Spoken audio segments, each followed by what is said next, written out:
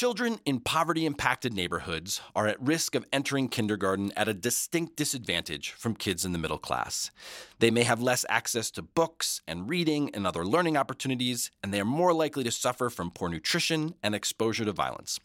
What does it take to put young people at the start of their lives on an equal footing with children from wealthier families? Enter Geoffrey Canada and the Harlem Children's Zone, a 100-block radius in Upper Manhattan designed to offer children everything they need to succeed in life right from birth. This includes exceptional schooling, but so much more. People look at our work and they say, wow, you're dealing with health care and mental health care, and wow, that's great. No, that's just the floor of what our kids need if they're going to overcome all of the challenges that poverty presents children in this country.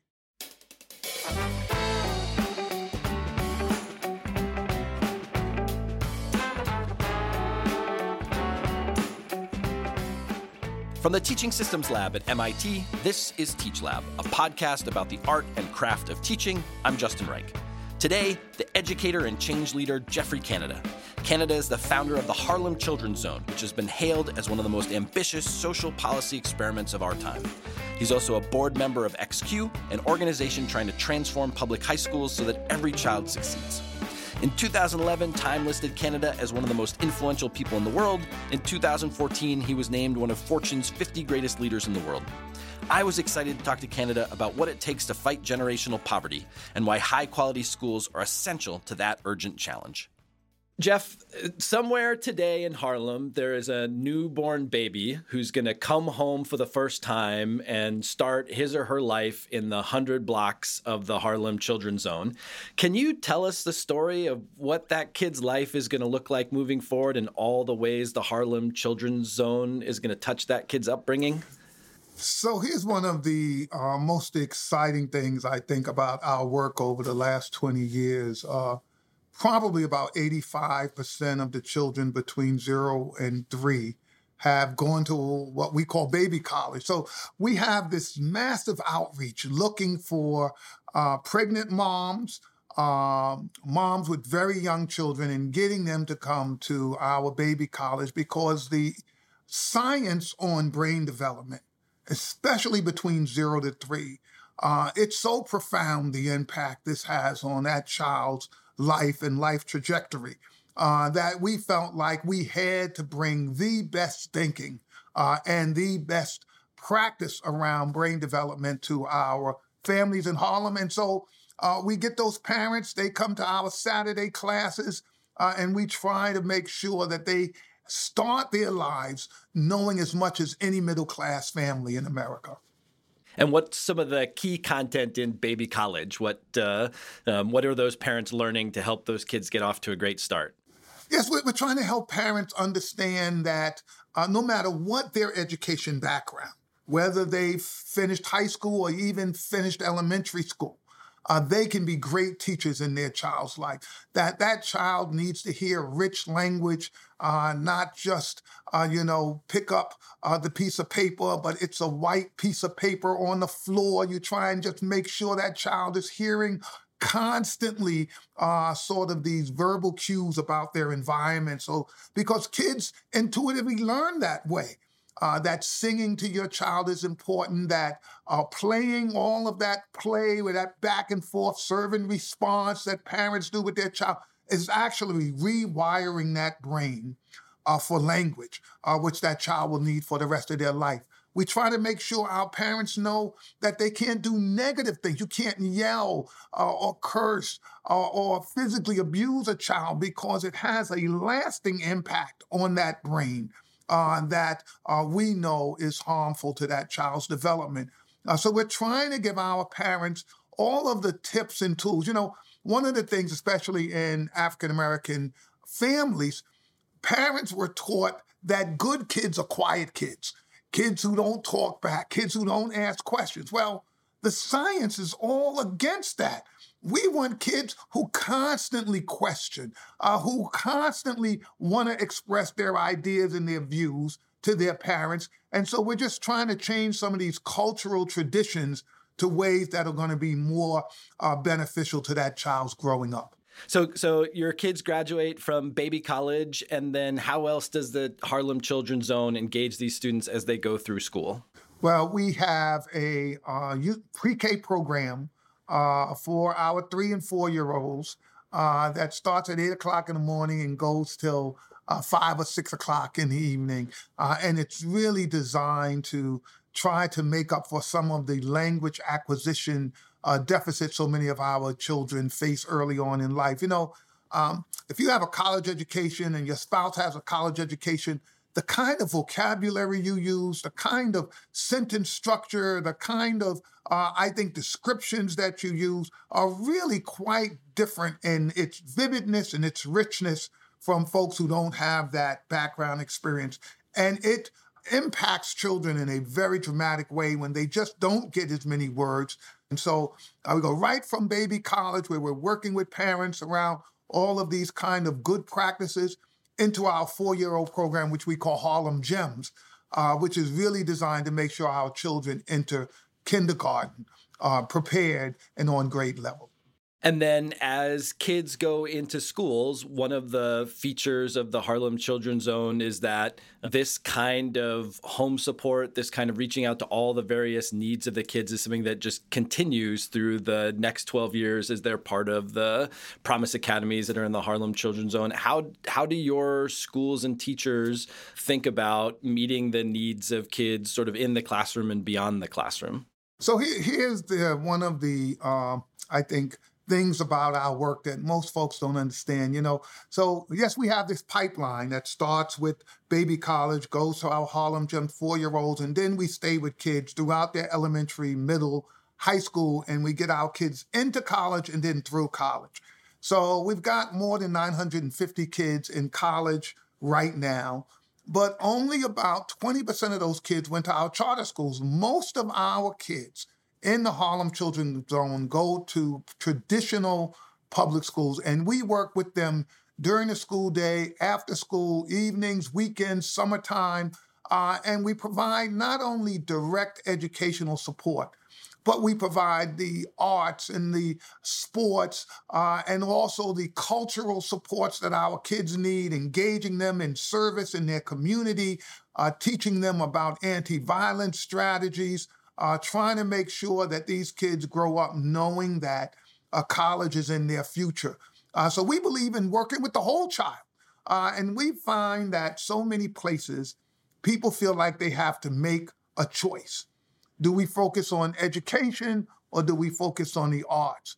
Do we focus on making sure the kids are doing well in school, or are we thinking about creating great sports programs or civic programs for kids? Nutrition, health, mental health. We say you have to do all of that. Here's the rub. In middle-class communities and upper-middle-class communities, we do all of that for our children, and we're still terrified that our kids might not make it into the right school, the right middle school, the right high school, the right college. In poor communities, we think those kids have to give up half of that stuff. They have to have poor mental health services. They have to have poor health services. So-so schools, not really structured after-school activities, no access to organized sports because they don't have money to pay for it. And we think they're going to be competitive with these other students. I mean, that simply does not compute. We think you have to provide all of those services for kids. And it's not going to level the playing field completely because still parents matter. And your parent having a college education is a huge advantage for children whose parents don't. But we think this is the minimum. This is the floor that poor children have to have, not the ceiling. People look at our work and they say, wow, you're dealing with health care and mental health care, and wow, that's great. No, that's just the floor of what our kids need if they're going to overcome all of the challenges that poverty presents children in this country. Across your team, how do you think about the stakes of this work? What does equity mean for the different staff in the Harlem's Children's Zone? Of all the different gaps that are out there, you're trying to close all of them. Are there some that seem sort of most important to you to be attentive to? That's a great question because people are going to be unsatisfied with my answer, which is, no, they're all important. I mean, here's the one thing that I think we've learned, that all of these sorts of challenges folks face in their life really matter. And this is what I mean by that. So we were getting our kids through high school and we're getting them in college, but we had this huge obesity sort of epidemic in our community. So we have kids who are becoming overweight at significant numbers and percentages. And we know, what does that do? It shortens your lifespan significantly. You're more likely to have heart attack, more likely to get cancer, more likely to have high blood pressure, more likely to have diabetes, more likely to end up having parts of your body amputated, all because of poor nutrition and lack of exercise. So here we're spending all of this time and energy trying to get our kids prepared for college so they could be successful, when we know if we don't deal with this health issue, 10 to 15 years of their life is going to be taken off because of these health reasons. So someone might say, well, how can you afford to do that? And what we say, how can you afford not to? We want kids, if you really want equity, then we want our kids not only getting jobs and being able to take care of their family, but we want them to be as healthy as other folk growing up in this country. And I'll give you a reason this has become so clear to me. You know, at 67, I grew up in the South Bronx, and they have something that they call Old Timers Day. They get a lot of the guys who grew up in the South Bronx to go, and the first Sunday in August, everybody goes to the playground, and, you know, we play those silly little games, and it's really pathetic, stickball and other things that most of us can't play anymore. Well, about 5 years ago, I stopped going. There's nobody left alive that I grew up with. The end result of poverty and what it does is not just lack of jobs and education, but you see huge numbers of poor folks dying at much earlier ages when you should be at the prime of your life. Retirement age, things are going well. There's no one left around who was poor. I don't want that for my kids. I want them to have this full, comprehensive set of equitable outcomes that's not just around jobs and education and housing, but also around life expectancy and them growing up in a community that values them for the long haul, not just their fourth grade reading scores, is something that we care about in the zone. For the teachers in your school, in your school, both in the charter schools that you help to run and in the other schools in the Harlem Children's Zone, what do you see as their responsibilities related to all the kind of non-academic goals you have? Or what role does the math teacher, the earth science teacher, the English teacher have in addressing all of the challenges that these kids have that impact their learning in those classrooms? So here's one of, I think, the real challenges that our education system has failed to come to grips with. It is hard enough to teach a child who is 2 years behind academically the subject matter that you're there being paid to teach that child. Let's say science or English language arts. If then I have to be a social worker and a nurse at the same time, maybe a housing specialist because the child's family is homeless. This is too much to ask of any educator. It's almost too much to ask them just to catch up to 2 years, much less to provide all of these other services and supports. The failure of the education system is that we have not learned to partner with other institutions to help provide these services that all children need. I don't think the teacher can provide them. I don't think the school can provide them. I think the school has to be a place that brings in other resources so the student needs get met. I'll give you a classic example of what really upsets me. And then this is one of the sad things going on in this country. There will be, within the next 3 or 4 weeks, some shooting in some school somewhere in America. This is now just part of what we've allowed to happen to our kids, and I think it's an outrage. After that happens, you will hear the leaders of that community come out and talk about how there will be counselors there for all of the students and all of the teachers, because we know how tragic this incident was and it's going to have an impact on these kids every day. In Chicago, in Detroit, in New York, in Minneapolis, there are kids who know folks who are being shot and killed, friends and peers, and they come to school and nothing happens. No one cares about their mental health. No one says, oh my goodness, this community is under shock. Maybe the kids go out and light some candles in some place, if that's the most response we have.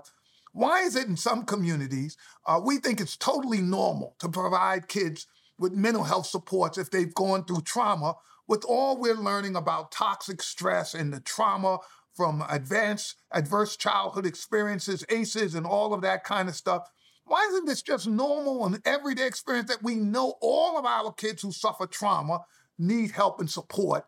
But it only happens in the more wealthy and the more affluent communities in this country. That's where schools have failed. We don't expect the schools to do it by themselves, but they have to figure out a way to partner with other folks to make sure these supports and services come into the schools where they're needed. Are there other schools in the country that you feel like have done a great job adopting some of these lessons, adopting parts of these models? Are there places that you're looking to and going, oh, we got to keep track of what's happening in that neighborhood or in that school because they're doing some things that we could really learn from? I have seen places around the country that I'm really excited about. In fact, I'll be going out to Minneapolis. They have a Northside Achievement Zone out there. They're really working to make sure you bring these comprehensive supports in school.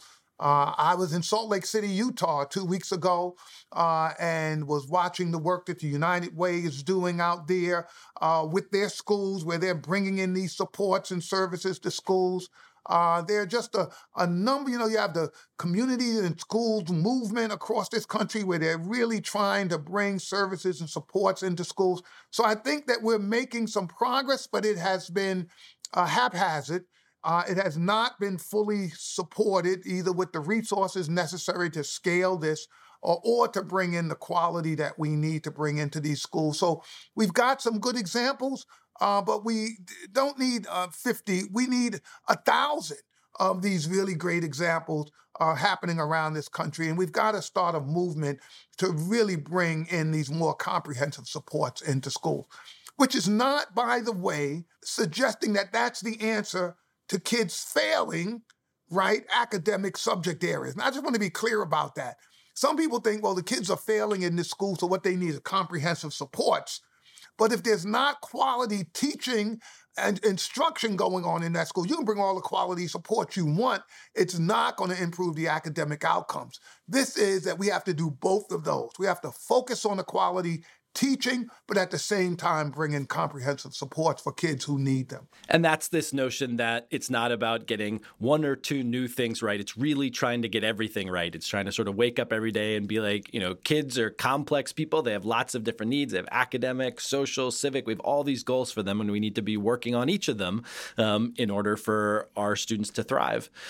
In terms of that academic support, I was looking at the Harlem Children's Zone website and looking at some job descriptions for some people that you're hiring, and I wanted to read one of them to you and just have you sort of reflect on what in this job description do you think is sort of cueing people about what Harlem Children's Zone thinks good teaching and learning is? Because this seemed like a great opportunity to me. So we're seeking a cosmetology teaching artist with expertise and an understanding of how to adapt a cosmetology curriculum to an after-school setting. The ideal candidate will be able to teach students to present. They'll expose students to available technologies and programming through a designed curriculum through a series of projects designed by students. The cosmetology teaching artist must be able to motivate and maintain the interest of students while setting a positive example and take a sincere, active, and appropriate interest in the well-being and success of all students. What are some of the words or sort of cues in there that tell us something about what you all think good teaching and learning looks like? Well, I think there's this real focus on meeting student needs, right? That you have to understand that these students are your number one sort of customer, and they have their own needs. And and hearing this, I'm thinking I don't know this for a fact because I haven't spoken to the staff about this particular job, but I'm saying I'm almost sure our students said, You ask kids, what do you want to be? What are you interested in? I'm sure a number of students says cosmetology, probably without knowing an awful lot about it, but they've heard about it.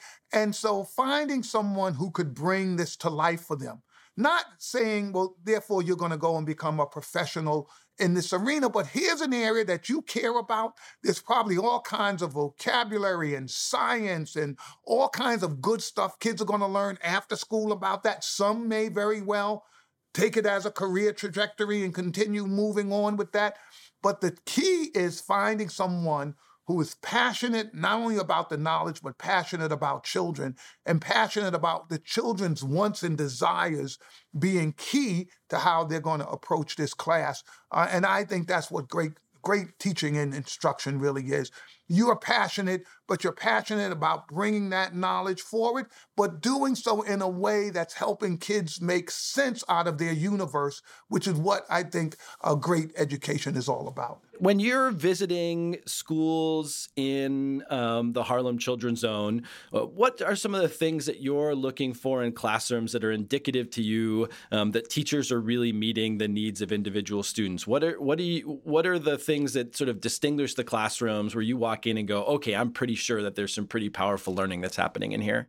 So, it's interesting because I would love to say that all subjects being taught in schools are equally exciting, but that is simply not true, right? There's some kids who are really excited about math and some kids who really don't like math, and the same for science and the arts and other things. A great teacher brings excitement to an area for all students. I know a lot of kids tell me, no, I'm not good at math. A great math teacher will convince you that you actually are good at math, that you actually can understand very complicated information. So when I walk into a classroom, the first thing I'm looking at is student engagement. Are the students engaged, or are they sleeping? Are they paying attention? Is it that the first kids in the front row are really into it, and then as you go further to the back, you see less and less interest? And you're looking at how this teacher responds to students. Do they call only on the kids whose hand shoots up immediately when the teacher asks a question? Or are they looking to see which kids are figuring things out and giving those kids an opportunity to say, oh, yeah, I think I understand, and get that hand out and call on a kid who doesn't get to speak that often? I really love when I find kids who are answering questions, getting the questions partially right, but not being afraid when the teacher said, well, part of that's right, but here's another one. Keep thinking about this, and it doesn't shut down the response of kids. So many times you're taught that it's an all or none. I'm right or I'm wrong. And if you're wrong, you feel deflated. You probably don't want to raise your hand again. How teachers engage students so that they realize that this is an iterative process. We're both learning. We're both trying to figure things out, and it's okay to be wrong. That's not like a demerit all of a sudden, oh, you failed. That's part of learning, to me, is what great teaching looks like. And when I see that kid who struggled and didn't get it all right, but their hand is up again because, okay, I think I got it this time, that's when you know that teacher's a master teacher, and that's a great class. When part of what you're seeing is kids sort of leaning into that struggle, knowing that it's safe to make mistakes and knowing that the teacher is being attentive to what they're saying and helping them say, okay, here's some of the thinking that you're doing that's like how a mathematician thinks or likes how a historian thinks. And here's some of your thinking that you're doing that we want to cultivate and build on and change and grow, and helping people see those pieces. So much of classroom instruction, we forget what's supposed to be happening. Kids are supposed to be learning. To be learning, it means they don't know, right? And if you're punished if you don't know, if you feel bad because you don't know, then it's going to really inhibit learning. And I think that folks who really embrace this, that this is a learning environment, and most of learning is admitting I don't know something and I'm trying to get better at it.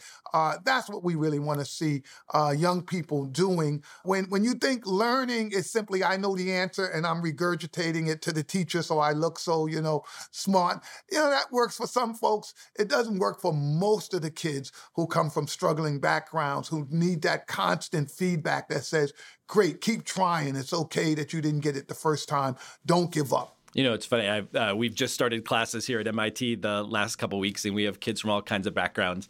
But I was telling them a story from my own college experience where I was taking a class, and about 3 classes into it, I went to the professor and said, I really think I don't understand maybe every third word that you're saying. I'm really struggling here. And he just said, that is so great. I'm so glad you're here. If you knew all of this stuff, we wouldn't need you to take this class. But, stick with it, and we're going to get it together.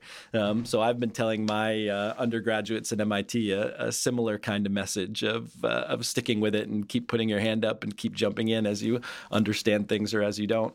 What is professional learning for teachers, in Harlem schools or in the Harlem Children's Zone or in the after-school programs look like as people are entering the profession, as they're sticking with the profession? What are some of the themes that you all come back to year after year in helping teachers become better teachers?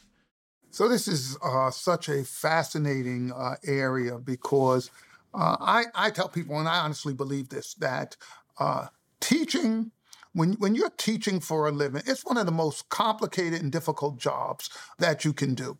I mean, there are these sort of unknowns. There's not a teacher who walks in that classroom in the morning who knows what they're going to face, right? Because you've got a bunch of kids who've had a bunch of different experiences, some good, some bad, some that's going to be helpful, some that's going to be unhelpful. And that's every single day you go to work. And what we have done is essentially train teachers to a minimum threshold, put them in those classrooms and say, we'll see you in 2 months. We'll do an in-service training. Hope everything goes well. That's what the educational system in general has done. We give people a minimum BA, and we send them in there and say, there'll be a lecture on project-based learning a month from now. Good luck. Look, I started my career teaching. I was all excited in high school. I went to my class. The principal said, Jeff, go get him. I didn't see the person again for 6 months. And there I was, not even knowing if I was doing a good job, right? Because there was no one there. I tell folk, if I'm correct, that teaching is as complicated and as difficult as I think it is. And no other profession. You wouldn't do this in law. You would never get your first-year law student and give them the toughest case and say, yeah, go to court, figure it out, do the best you can do, and then come see me afterwards. You would never, ever go and be a medical doctor and just like, yeah, I know you don't know it all, but just go in there and try and figure it out. In education, that's what we've done, and we've done it poorly. So when you say, what's the difference? Once a week, we're meeting with our teachers, and we're going over the best practice. We're going in, we're using video so people can actually, because you think you're doing something you're not doing, right? We're all subject to believing, oh yeah, I had the whole class engaged. Meanwhile, people are like, no, you saw those 4 kids over there. And when you say to the person, no, it wasn't true. The video doesn't lie. You actually get the chance to say, oh, really? They really weren't paying attention. Isn't that true? So it's a way of us just helping folks grow in this business. So much of teaching, the critique of teaching, people feel like is negative. You're saying I'm not very good or I did that wrong. What we're trying to say to folks, this is a lifelong sort of effort of learning. There's no doctor who thinks, I finally got it all. I don't need to learn one more thing, right? I've mastered all of medicine. I mean, this is foolish. Every day, every week, there's new science coming out that folks have to know. So it is in education, and we're trying to make sure on a regular basis we're showing and exposing our teachers to the best, but we're also going to other places. We're going to look for folks who are doing it better than us. Let's go check it out and see what they're doing. And you come back with your team and say, okay, what did we learn from that experience? Look, folks, there's no real educational advantage to pretending you know it all or you can do it all. It's just simply not true. All of us have to continue to learn, and there's somebody out there who can help all of us figure out how to do it better. We're trying to make sure we're giving our teachers as much support on a regular weekly basis, but also exposing them to folks who are doing something really different and getting even better results. We think that that's going to be the way our practice is going to go for as long as we run schools. In the Harlem Children's Zone, what does the next level of work for you all look like as you think about the sort of organizational, institutional challenges of the next few years? What are the things that you're trying to get better at? What are the things that you're trying to refine? What are the challenges that you've encountered that just are harder than even you expected, or things that are more important that have surprised you? You know, folks are really becoming more comfortable with this cradle to career perspective on youth development, educational supports. We're now sort of looking at how do we improve our college retention, our college graduation, but also how do we then connect those kids to the labor market? Because here's again, you keep thinking, okay, we figured this out. You come home with a college degree, it's good. But there's no parent. I've got 3 kids who've gone through college. There's none of us who thought, oh yeah, you came through with your college degree, it's good. We all continue to help our kids get connected to the labor market. We call our friends, our colleagues, folks we know, do you know of any jobs? Our kids have nobody to help with that at all. They don't have people who will write the references for them, who will make a call for them. So we started thinking more and more about how do we connect kids to the labor market in a real way so that we finish this pipeline with our kids having a successful job and earning a decent living. So that's one area. We're also spending a lot more time talking to other communities around the country that's interested in doing this work. I think the evidence is becoming clearer and clearer that the place matters, that there are some places that have so many challenges that kids have to overcome that it makes it almost impossible for them to reach their full potential. It doesn't mean some kids don't get out and go on with their life. It just means most kids in those places don't reach their full potential. And we've got to change that. And we think this approach of working in a place and trying to provide comprehensive supports to kids, as well as their families, as well as the neighborhoods and communities they live in, is one of the keys if we're going to really reverse generational poverty in this country. Well, we started talking about baby college, and then we've made it all the way to entering the labor market. So we've got this sort of full, you call it cradle to college, but now maybe it's sort of cradle to workforce, cradle to civics approach. If there are teachers and school leaders who are listening to this, maybe these are the people that you're talking to as you're visiting other places and saying, you know, our community hasn't started much of this, but this is really a direction we should go. Do you have thoughts about like what's the right sort of first step that a teacher or a school leader can take towards this journey? Like what's the right place to start this work? I mean, this is, again, it's a terrific question. When I began teaching, there just weren't a lot of places that you could go to see folks who have actually done it, right? Say, wow, let's go check this out and see what they've actually done. There obviously wasn't a lot written about it. There were some folks who were writing about it, but mostly they were writing about the challenges, right? Jonathan Kozol and some of the others really saying, hey, there's something going on and it's really different in these places than in these other places. Now there are folks who have actively gone out and actually tackled these issues with some success. It's not just the work that we've done here at the Harlem Children's Zone or the other charter school networks, or KIPP Academy, Achievement First, some of those places. But there's a lot of writing right now that's going on that you can go online and find out some of what matters. If folks are interested, I mean, XQ has just a whole library of supports for folks who are interested in high school that you can just go online, find access to this stuff, find the best thinking in the country in one place.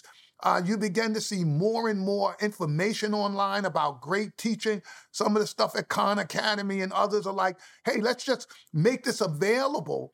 So today I will say to teachers and administrators, there's no excuse not to know what's going on. Back in the old days, we would have to at least wait for a magazine to come out or, go to the library and research something and try. Now, just pick up your phone and search for the best practice out there, and you will find tons of information that will help you become a better educator. And I think that the most important thing to know is that none of us have this thing perfectly. None of us have it all figured out. We're still in the early science of trying to figure out how to scale educational success for poor children, right? That's still part of the science we're working on. We're a lot better than we used to be, but we still got a long way to go. And so all of us need to constantly be thinking about, how do I improve my practice? Who else is doing it better? Where can I go see something? Where's there a video or something on YouTube of someone who's teaching this subject area that might be doing it better than me? If we do that, our practice will absolutely improve. I couldn't agree more. Jeffrey, this has been a fabulous conversation. Thanks so much for joining us this morning. It's absolutely been my pleasure, and thank you for hosting me.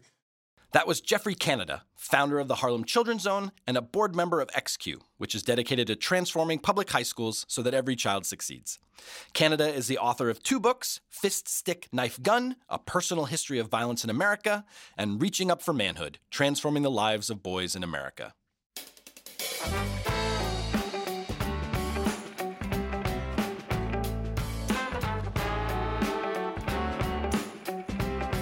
You've been listening to Teach Lab from the Teaching Systems Lab at MIT. I'm Justin Reich. You can learn more about Jeffrey Canada, the Harlem Children's Zone, and XQ resources at our website, teachlabpodcast.com. That's teachlabpodcast.com. There you'll find lots of stuff, including links to our upcoming free online course on edX called Becoming a More Equitable Educator. We hope you will join us. You can also check out our YouTube channel, Teaching Systems Lab, where you'll find the full video interview from this episode and even more video content from our online courses. All of our work is licensed under Creative Commons, and we encourage you to use it and share. This episode was produced by Amy Corrigan and Garrett Beasley. It was edited by Kate Ellis, recorded and mixed by Garrett Beasley, and filmed by Damian Mejia. Thanks for listening.